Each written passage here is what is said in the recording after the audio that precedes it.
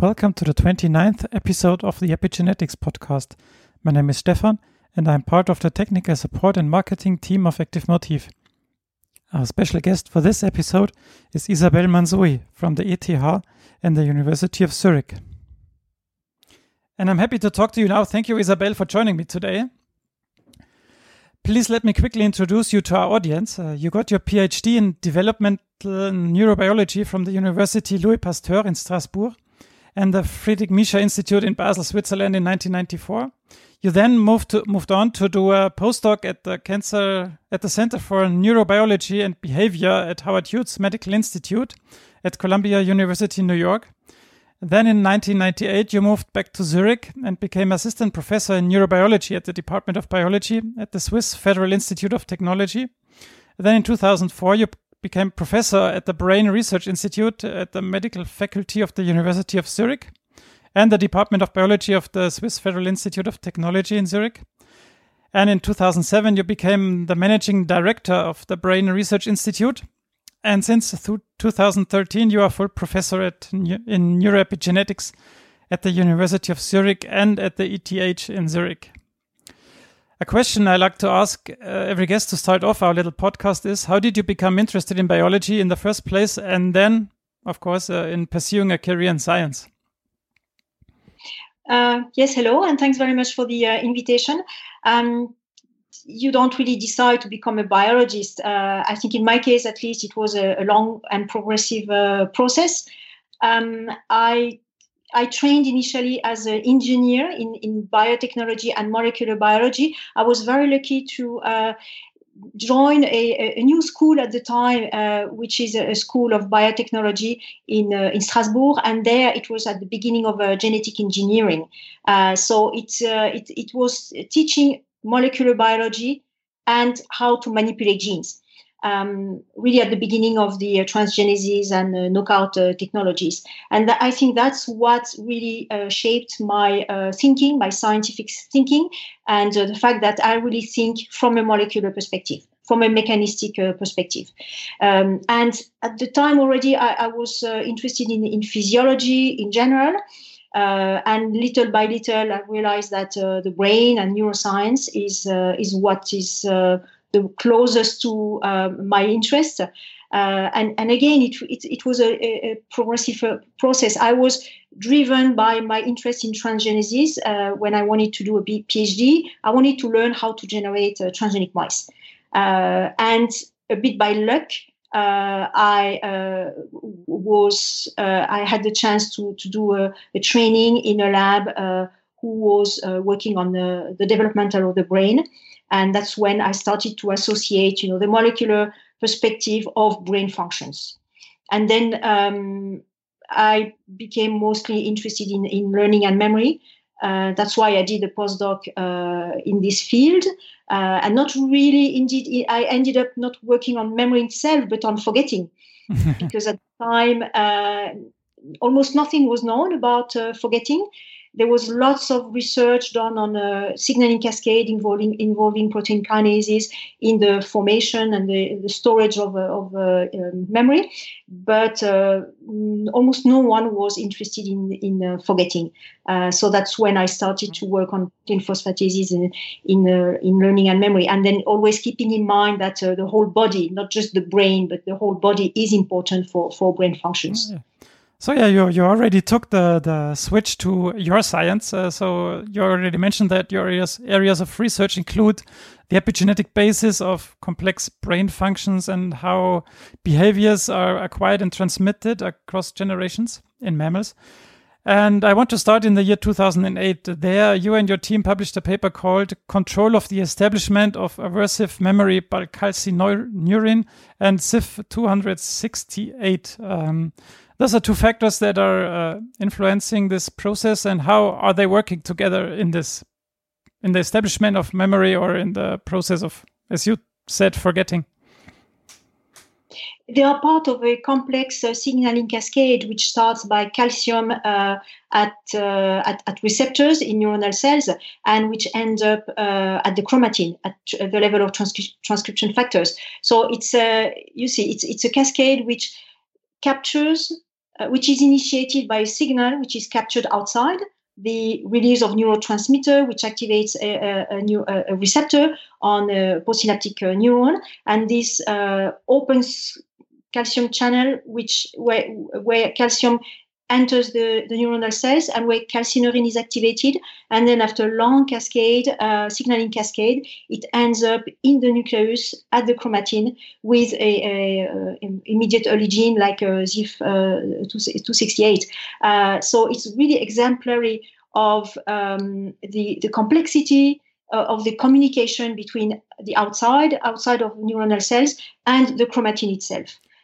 So this particular paper was built in two phases. We had the first story with calcineurin and an independent story with ZIF268. And at some point, due to reviewers, or the paper was initially rejected, we had the idea to combine these two stories. It was very fortuitous. And then these two stories, which I had never thought of together, made a lot of sense together.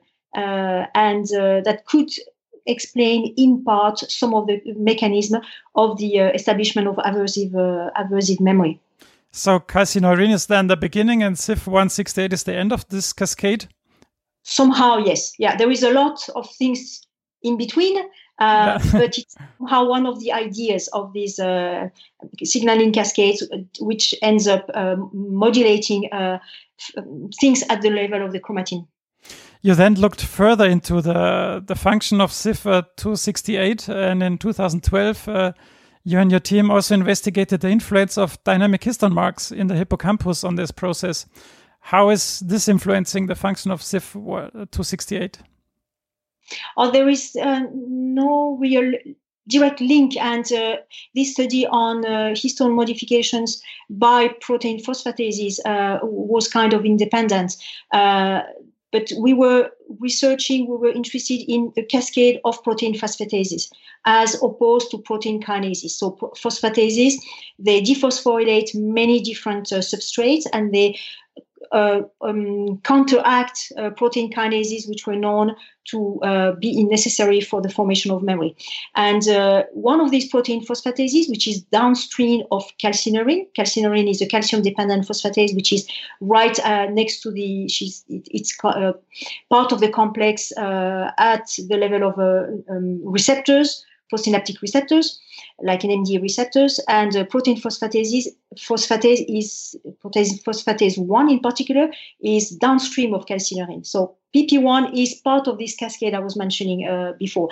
And PP1 was known in other fields in cancer, for instance, to be a chromatin binding protein. So it's found everywhere in synaptic terminals, but also at the chromatin. So it's when we thought, if it's there, perhaps it has an influence on certain genes which are involved in memory.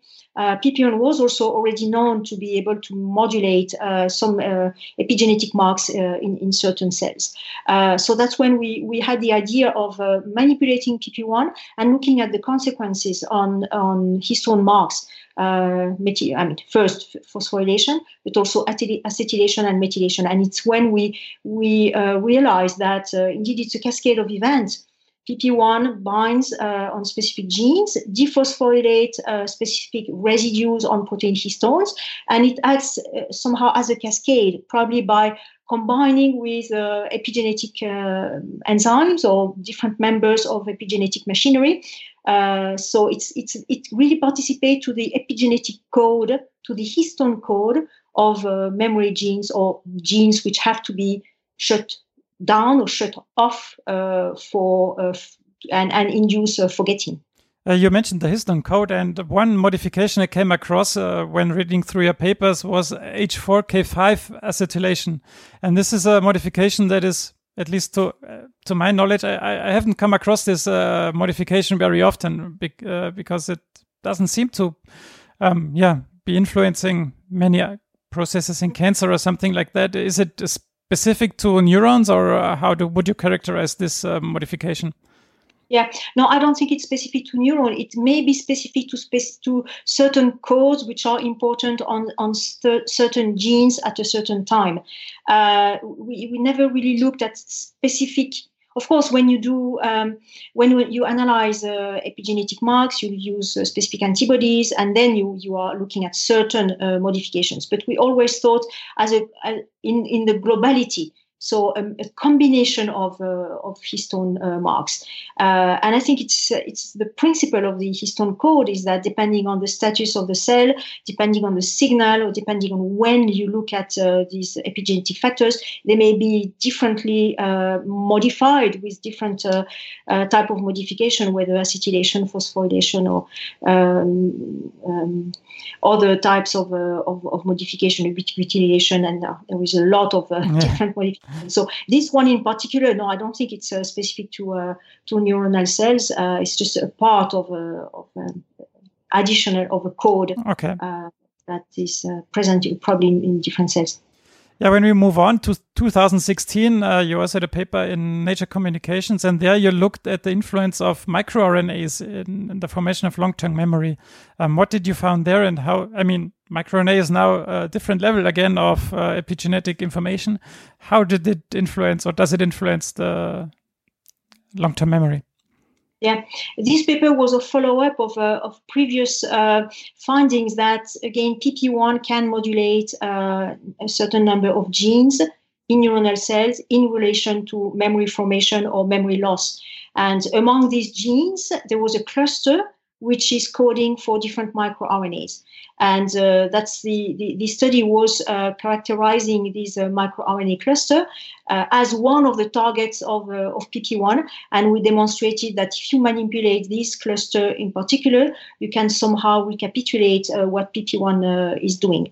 So it's one of the potential epigenetic mechanism or epigenetic mode of action of PP1 via microRNA. Yeah, so this PP1 and all this cascade seems to really influence all levels of epigenetics. It's histone modifications, it's now microRNAs, and you also looked at TET proteins and their product 5-HMC. So is this cascade really influencing the whole levels of epigenetics? Yes, probably.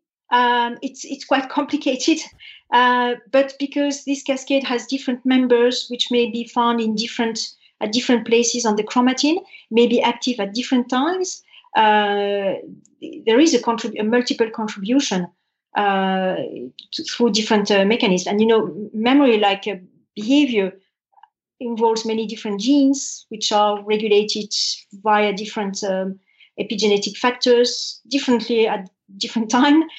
So I think you need this complexity, this diversity to be able to keep this flexibility and these dynamics in the genome.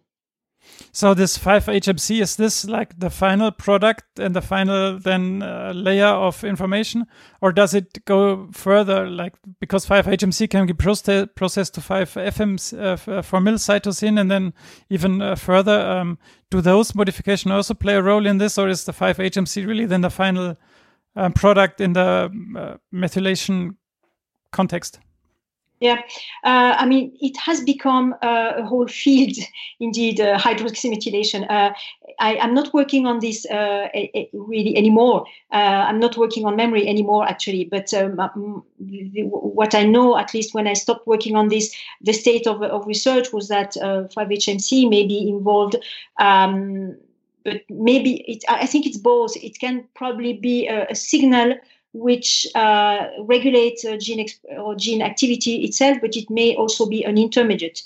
It's an intermediate with 5-MC itself, but it's part. I think it's part of a process of demethylation. Although it's believed to play a role on its own, it's very abundant during embryogenesis and in the early embryo, actually. So. I guess it may be still a little early to know exactly what are the different functions of 5-HMC. So you already mentioned it, that you stopped working on memory formation because you turned to epigenetic inheritance of those traits. And in 2010, you and your team published a paper called Epigenetic Transmission of the Impact of Early Stress Across Generations.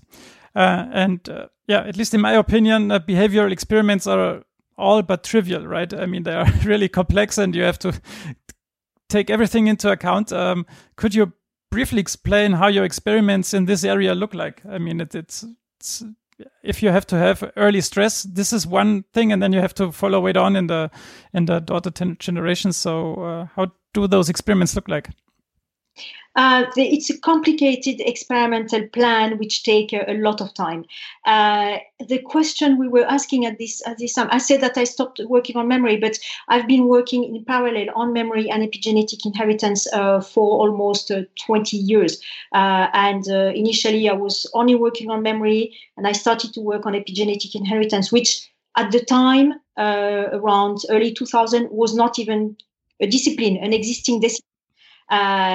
But we were, we were working on epigenetic inheritance without knowing that we were working on epigenetic inheritance. And my research on epigenetic inheritance slowly became more and more important and more intellectually stimulating and exciting. And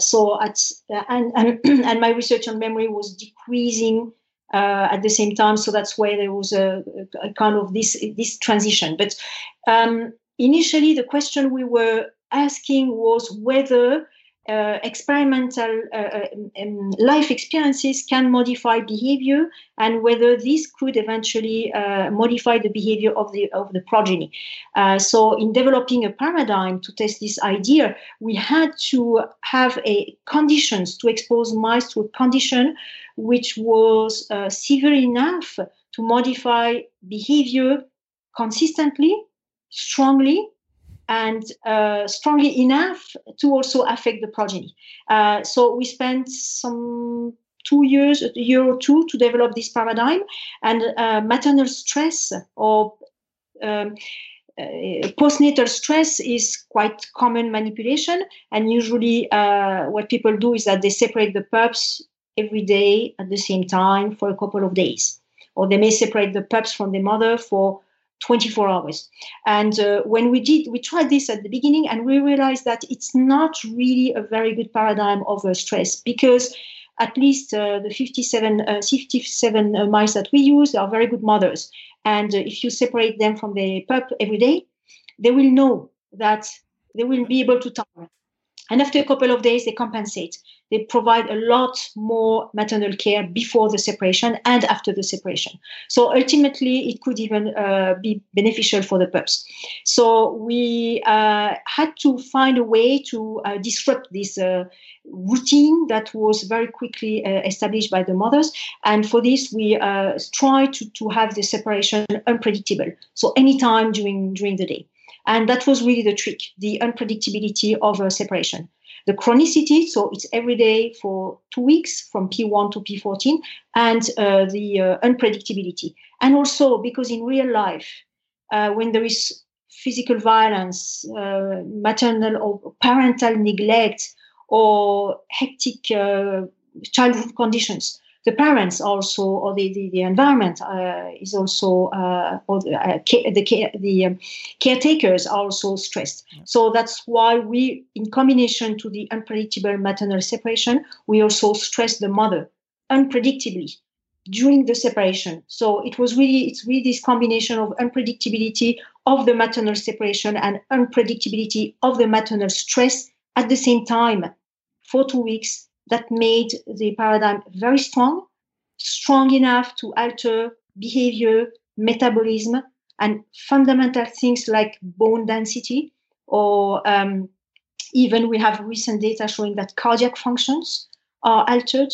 And this is the case across multiple generations. There are some behaviors which we find still present in the fifth generation of the fathers which were exposed to this trauma. So after you separated the pups from the mother, what things did you look at? Was it molecularly or behaviorally? So did you look at histone marks, or what did you look at? Yeah, we did many different things. In general, we waited until these pups were adult. And on the adults, we did behavioral analysis, metabolic analysis. We did a lot of molecular analysis from brain, liver, blood, sperm, testes. We also did a few analyses on the pups themselves during the separation, during the trauma. And we have also conducted many of these combined phenotyping in the progeny and in the progeny across generations. And in the molecular analysis, we looked a little bit we looked at DNA methylation. We've done a lot of transcriptomic analysis, metabolomic, proteomic analysis. So we are really trying to keep a broad view of epigenetic regulation and considering not just DNA methylation, but also non-coding RNA. We did a little bit of work on histone modifications in the brain and the germ cells. But yeah, we are really trying to keep the global view over what can happen. Yeah. So yeah, you just said that you're looking at the sperm cells and the content that is transmitted through them. This was done in a paper in 2014, and also you looked at the protamines, right? At the proteins that are like histones in the sperm cells. You then also use the term protamine code. Is the protamine code different than the histone code, and what is transmitted through the sperm cells? It's not known what is transmitted through the sperm cells via protamine, because no one, as far as I know, has done proteomic analysis or histone protamine modification analysis on sperm across generations. We did look at histone and protamine post-translational modifications a couple of years ago in the sperm of adult males, but it was not quantitative. It was just a qualitative, which is tractable. You can. It's not that easy, but you can do it. But to do a quantitative analysis of these modifications on protamines and histone in sperm, it's a bit challenging. And we wanted to do it, but at some point, the person responsible for this project left, and we never revived this. Okay, I see. So there is no answer to your question of whether there is a protamine code which could capture life experiences, keep these signals or these changes in the level or in the type of modifications, and transfer this to the next generation. Yes, it could be. It is a possibility. However, it may be a bit challenged because, protamines are intermediate proteins in the chromatin of sperm cells. They replace histones, and then after fertilization, they are replaced by maternal histones. Oh, yeah. So how stable or what type of signal they could keep and transfer is conceptually is a little bit challenging. Yeah. You then also looked further into epigenetic inheritance and looked at early life stress in fathers and how this improves behavioral flexibility in the offspring. What I wondered when I read this title is behavioral flexibility a good thing or a bad thing? It really depends on the conditions. It's known in human that, you always say what does not kill you make you stronger. It's a bit like this, depending on the condition. If you take depression can be a very negative type of behavior in our society. Because depression, you lose interest into anything. You are not motivated and you isolate yourself. So the self-isolation in our society is not viewed as positive, and it can be very penalizing. However, if you think social isolation, which is one of the major symptoms of depression, can be beneficial if it can protect you from the outside, from maybe a hostile environment. So it's behavior can be positive or negative depending on the conditions. Risk taking is a bit the same. Risk taking in a normal environment where you take risk and you get something that you would not have gotten without taking risk can be beneficial. But if the environment is dangerous, if you're a risk-taking person, you may injure yourself. So behavioral flexibility is like this as well. It's good to be flexible, but that in some conditions you need to focus on a certain task to be efficient.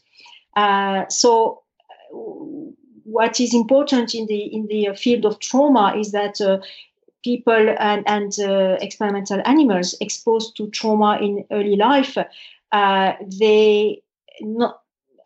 they have many negative symptoms, like problems of behavior control, problems in cognitive processes. But in some conditions, in challenging conditions, this can help them, or they can use their capacity to resist more to danger or resist more to fear, to behave perhaps more positively. So it's really a little bit of both, depending on the conditions. Yeah. Did you look at the chromatin level? What factors and what modifications are influenced there? With respect to trauma, yes, we looked at some histone PTMs in the brain, at different genes, like very classical and genes you think of first when thinking about stress, glucocorticoid receptors and mineralocorticoid receptors, and we found that there are some changes in histone marks there, but it's only a little bit of information of something which is probably a lot more complicated than this. Okay. Looking at histone PTMs is nice, but it's a bit restrictive, because there are hundreds of different PTMs which can work in combination and which work also in combination with DNA methylation. So it's very difficult to extract some information about the consequence that one type or two types of PTMs will have on gene activity or on gene expression. So it's a job on its own. Yeah, because I think it would also be hard to discriminate between a cause or consequence, right? Exactly. Yeah. Or is it just correlation, or is it really causing the effects? Yes, and in terms of tools to be causal, it's a bit limited for the moment. DNA methylation, you can use CRISPR-Cas fused to DNMT, for instance, or TET to manipulate a certain stretch of DNA. But to manipulate histone modifications, yes, you can do the same. Use DCAS9 fused to HDAC, for instance. But it's still really at the beginning of this type of tools to assess causality. Then also in 2014, you found that RNAs might play a role in transgenerational inheritance. And we also saw this a paper where they, I guess it was snails, where they found some RNAs that might transmit some memories over generations.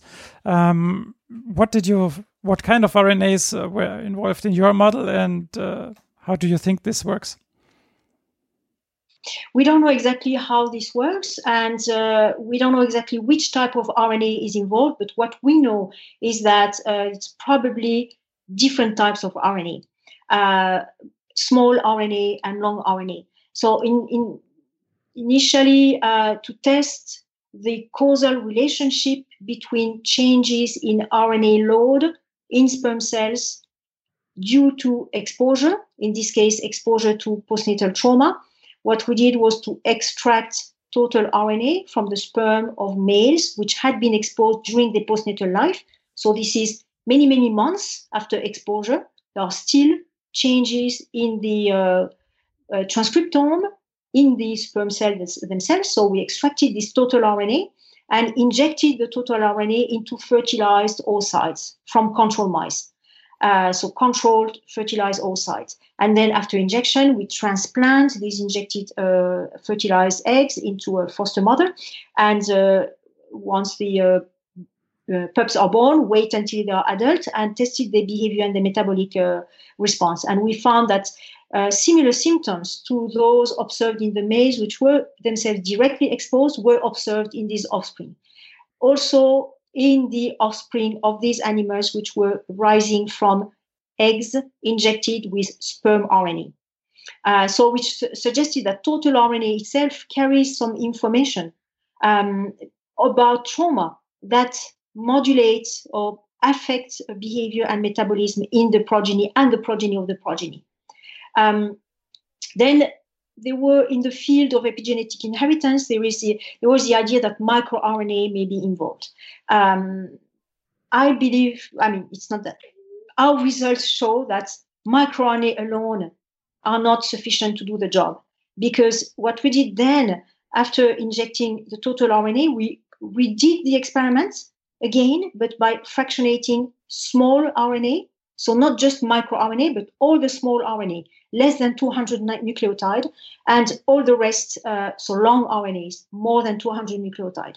And repeated this injection experiment. And what we found was that the animals arising from the eggs injected with a small RNA fraction, they did not really show any symptoms. I mean, they did show something, but which was not related to the original trauma symptoms. However, those animals arising from oocytes injected with long RNA, the fraction of long RNA, they did recapitulate symptoms, metabolic symptoms, a little bit of behavior, but not all the symptomatology. So this clearly shows that the small RNA alone or the long RNA alone are not sufficient to recapitulate all the symptoms. They need to be together. Okay. We don't know why. We don't know what they do, but of course, there are multiple types of small RNAs, multiple types of long RNA, coding RNA, long non-coding RNA, retrotransposon, and so on. So it's a complex mixture of interacting RNA. Did you sequence them? Yes, we did.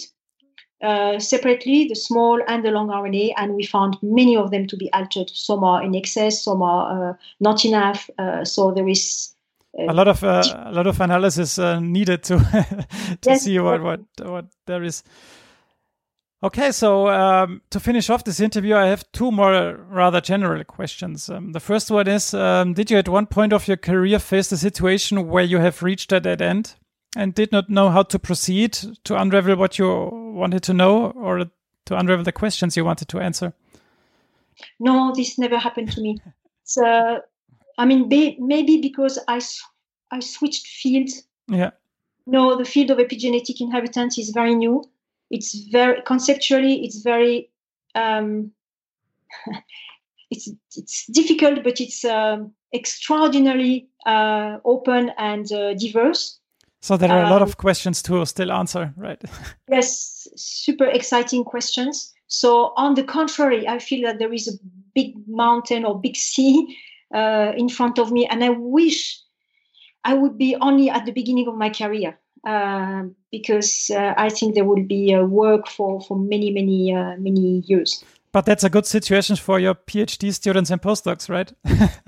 Absolutely. However, it's a super difficult field of research.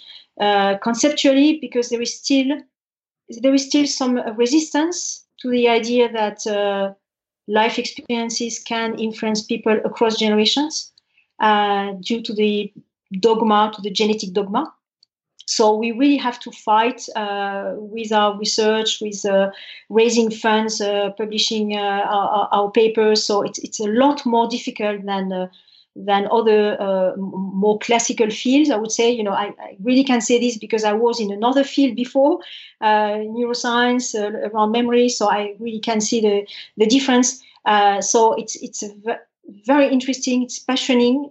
But it's challenging, and it requires to really believe in it and to really put your life into this. Yeah, field. But there is evidence arising, right? There is a study in C. elegans that shows that epigenetic memory can last like for 14 generations. There's the snail study with the memory, and your work. So I hope this will help to move the field forward. So in the last, I think, if one day people can demonstrate that this can also happen in humans, that will be the definitive demonstration, and that will convince everyone. But that will be quite difficult. Yeah, but we are working also on this. On humans or on human cells, or what do you mean by that? On humans, I mean, we have, for instance, assembled a cohort of people exposed to childhood trauma. And conducted epigenetic, RNA analysis in blood, but also in sperm of men exposed to trauma. Of course, it will remain correlative because causality is very difficult to demonstrate, but at least that we can, as much as possible, validate the findings that we have in mice, validate them in humans. I now lost my train of thought because I wanted to follow up on this. So is there a difference between male and female, so mothers and fathers, passing on the information to the child? Is it more mothers or more fathers that will pass on their epigenetic information? Or in our model, it's both. Both fathers and mothers can transmit the symptoms related to trauma, postnatal trauma, to the offspring. Mechanistically, it's probably different because sperm cells are different from all sides, and spermatogenesis is very different from oogenesis. That's why there will be a lot of work to do to look at this. But we have initiated a project a couple of years ago to really do this, compare sperm from traumatized males with eggs from traumatized females, and see how much, if there is any commonalities, just for instance on the transcriptome, and if there is commonalities, what are the genes? Are they common genes, common pathways, common chromatin positions on the chromatin, which are affected in both? And what were the results? What did you find? Is there? No, we don't know. We don't know. So this is unpublished. No. Yes. Yeah. Okay. So we look forward to reading from that. So my last question, in the last, I think it's 35 minutes now, we have taken a journey through your scientific career. Can you maybe give a short summary about your most important findings, or what you are particularly proud of, or what we might have missed and not have talked about in this interview? I think the most, to me, the most important achievements was really to provide evidence of the transmission of symptoms across generations, and to now start to identify or to provide mechanistic insight into this type of inheritance. I think switching careers or switching fields is also something which I think was, to me, is a great achievement. I'm very happy that I did. It was not totally intentional at the beginning. It was kind of intuitive and more driven by what I really like. I did not expect at the beginning that epigenetic inheritance would be such a difficult field. But I'm very happy to have had the courage, in a way, to switch field and to have so much joy and daily excitement about the research I'm doing, despite all the difficulties. Thank you, Isabelle, for your time and for being on the show. My pleasure. Thanks very much to you. This was the 29th episode of the Epigenetics podcast. Thanks for listening. I hope you enjoyed it. Please rate, review, and subscribe to our podcast so you never miss an episode. We are happy to receive your feedback on Twitter, Facebook, or LinkedIn. We will read all your reviews and comments and give you a shout out on a future episode. If you have any further questions, you can also reach me at podcast@activemotif.com. For more great epigenetics content, check out the Active Motif blog Motivations at activemotif.com/blog. Thanks for listening and stay tuned.